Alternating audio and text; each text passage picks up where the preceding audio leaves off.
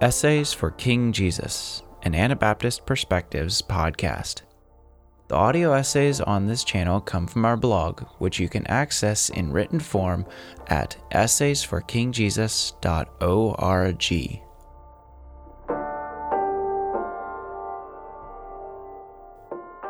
From Condemned Slave to Belonging Child, written by Milo Zehr, narrated by Benjamin Good.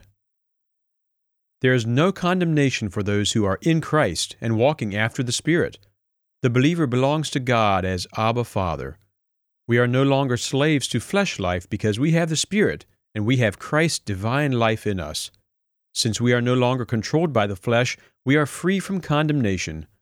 With Christ and the Holy Spirit dwelling in us, we can live confidently and courageously in the freedom of belonging to Abba Father. A huge nagging question in the back of human minds, and often in the front of our minds, is whether we belong to anyone. We need to consider what it means to belong to Abba Father. The opposite of belonging to Abba Father is to belong to the devil.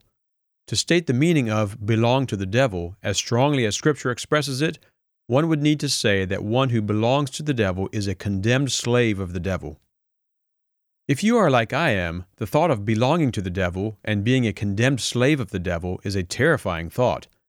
I'm not sure what all goes into the terrified feeling I have when pondering the thought of belonging to and being a slave of the devil. Part of the terror is, I believe, the realization that if I am a slave to the devil, I am a helpless pawn in his clutches. And not only am I helpless, but I am also condemned. I find no comfort, no rest of heart, no freedom from fear when I think about the possibility of belonging to and being a slave of the devil. Jesus Christ, risen from the dead, possesses the power and authority to deliver every person from the power of the devil, that is, from their belonging relationship with the devil.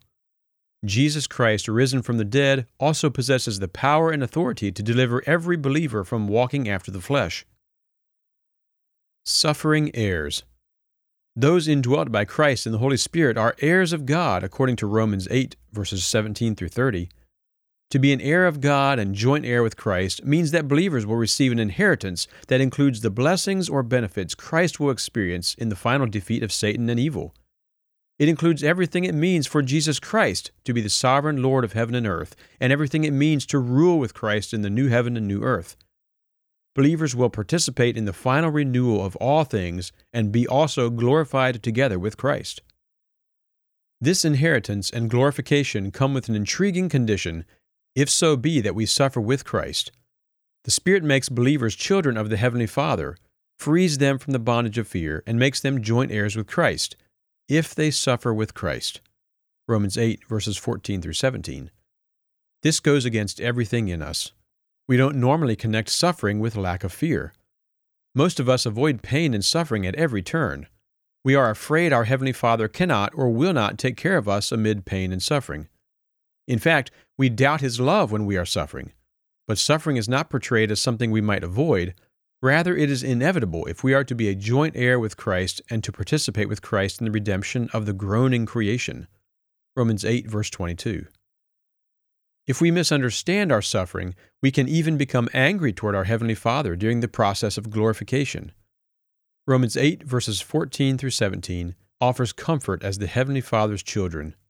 We can be glorified with Christ and enjoy all the benefits of being children, just as His Son Christ enjoys. The difficulty is that our union with the Father's Son and our status as the Father's sons and daughters gives us very little comfort if we fear the suffering that our Heavenly Father allows during the process of us being glorified with His Son. We may experience fear and anxiety about life if we do not understand the glorification process. Romans 8, verses 18 through 27 says there is no despair because we know that our sufferings, if endured, will produce something of glory. The present sufferings can be understood and endured only in the light of the future and the invisible. The New Testament assumes that suffering in this present life is normal, even for the Christian. The New Testament nowhere promises that believers will be delivered from suffering. This is the reality of our present earthly existence, and this reality must be understood in the light of God's promise of final deliverance. The suffering of this life may come from our confession of Christ or because the devil opposes our efforts to do the work of the Lord. Our sufferings also include illness, loss of loved ones, temptation, physical death, and the imperfection of relationships. According to this scripture, all our present suffering is insignificant when compared to the glory that will be revealed to us and in us. Verse 18. To whom do these promises apply? These promises are given to those who are united with Christ, indwelt by the Spirit, and walking after the Spirit. These people have died and risen with Christ. They are delivered from guilt for past sin and from the condition of being in Adam, in sin, in death, in the flesh, in the old man, and under the law. They mind the things of the Spirit and are being delivered from habits of sin. In Paul's language, they fulfill the righteousness of the law. This doesn't mean that believers never struggle with living in the old, in the flesh condition. It doesn't mean they live in sinless perfection in this life. But it does mean they are being delivered from sin, not merely from the guilt of sin. Stages of redemption. According to verse 17, the believer will participate in Christ's glory. Christ has already been glorified and has entered glory. But Christ entered glory only after he suffered in this world. According to verse 19, not only believers, but also all of creation waits in eager expectation for the manifestation, revelation, of the sons of God. God's children, although already redeemed and adopted into the Father's family, await a still fuller glorification with the Son, a fuller deliverance from the suffering and trouble of the present world. Why must both creation and believers await this day of glorification? The answer is given in verses 20 and 21. Adam's fall into sin has brought all of creation into bondage and ruin. Creation is not now what God intended it to be. Creation is subject to vanity, to frustration, because it cannot, in the present circumstances, attain the full purposes for which it was created. When believers are fully glorified with Christ, they will be delivered from the suffering of the fallen world, and creation will be freed from the bondage of corruption. We presently have the Holy Spirit. This present possession is the first fruit of the Spirit and serves as a promise that our redemption will be completed. The redemption process began with adoption into the Father's family, verse 15. The redemption process will continue until the redemption of our bodies, which is described in verse 23 as a second adoption. At this second adoption, the believer will be fully conformed to the character of Christ, 1 John 3, verse 2. God is in the process of freeing His children from bondage and conforming them to the character of His Son. Between the initial adoption and the final adoption, the believer must, even as the rest of creation, experience the suffering of living in an imperfect world in which both mankind and all of creation are subject to bondage and suffering. The present suffering can be endured because we have a confident expectation of the final deliverance. While we wait, however, we must patiently endure the suffering of this present life. We can do this because the Spirit intercedes for us, verses 26 and 27. We do not know what we should pray for amid our infirmities or weakness, but the Spirit helps us as we pray. No condemnation. What is God's answer for our enemies, our troubles, our failures? How much does God love us? God loved people enough to send His Son to earth, verses 31 and 32. The fact that God gave His Son for sinners, however, does not mean that God did not love His Son. The Father loved His Son when the scribes and Pharisees made fun of Him, when the devil tempted Him in the wilderness, when Judas betrayed Him, and when He hung suffering on the cross. Surely then, He loves you and me. If God loved us enough to send His precious Son, will He not give us freely, without reservation, every other gift that we need for spiritual success? Verse 32. These spiritual blessings are given us through our union with Christ. No one can bring a charge against us if we belong to God, verses 33 and 34.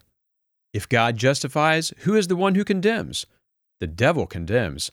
He tells us we are failures, that God doesn't love us, that we are hopeless, that we will never grow up, that we cannot achieve our goals, that we are lost, that God remembers our past failures. Other people condemn. They say unkind things that cause us to feel inadequate and worthless. People criticize us even as they try to raise our performance level and make us think we can do better. We condemn ourselves. We begin to believe the lies that the devil and others tell us. We conclude that we are not worthy of God's love. We decide that we are worthless. But we have forgotten the answers to these questions. For whom did Christ die? For whom did God send His Son? for sinners, for helpless people. God loves angry people, people who resist Him, people who fail, people who need His compassion and forgiveness. These are the people God loves and redeems when they respond to His love. Who can condemn us? No one. If Christ is working for us, Christ both died and is risen for us, which makes it possible for Him to plead for us. Here is life. We are burdened by trouble, by condemnation we receive, by evil in the world. But Christ is life. His miracles demonstrate His life and His energy to enter the trouble in our lives. Christ is on our side and pleads our cause. Christ is working in us and for us. Nothing can cause Him not to love us. Tribulation cannot separate us from the love of Christ. Distress cannot separate us from the love of Christ. Persecution cannot separate us from the love of Christ. Famine cannot separate us from the love of Christ. Nakedness cannot separate us from the love of Christ. Danger cannot separate us from the love of Christ. We are more than conquerors through Christ who loves us.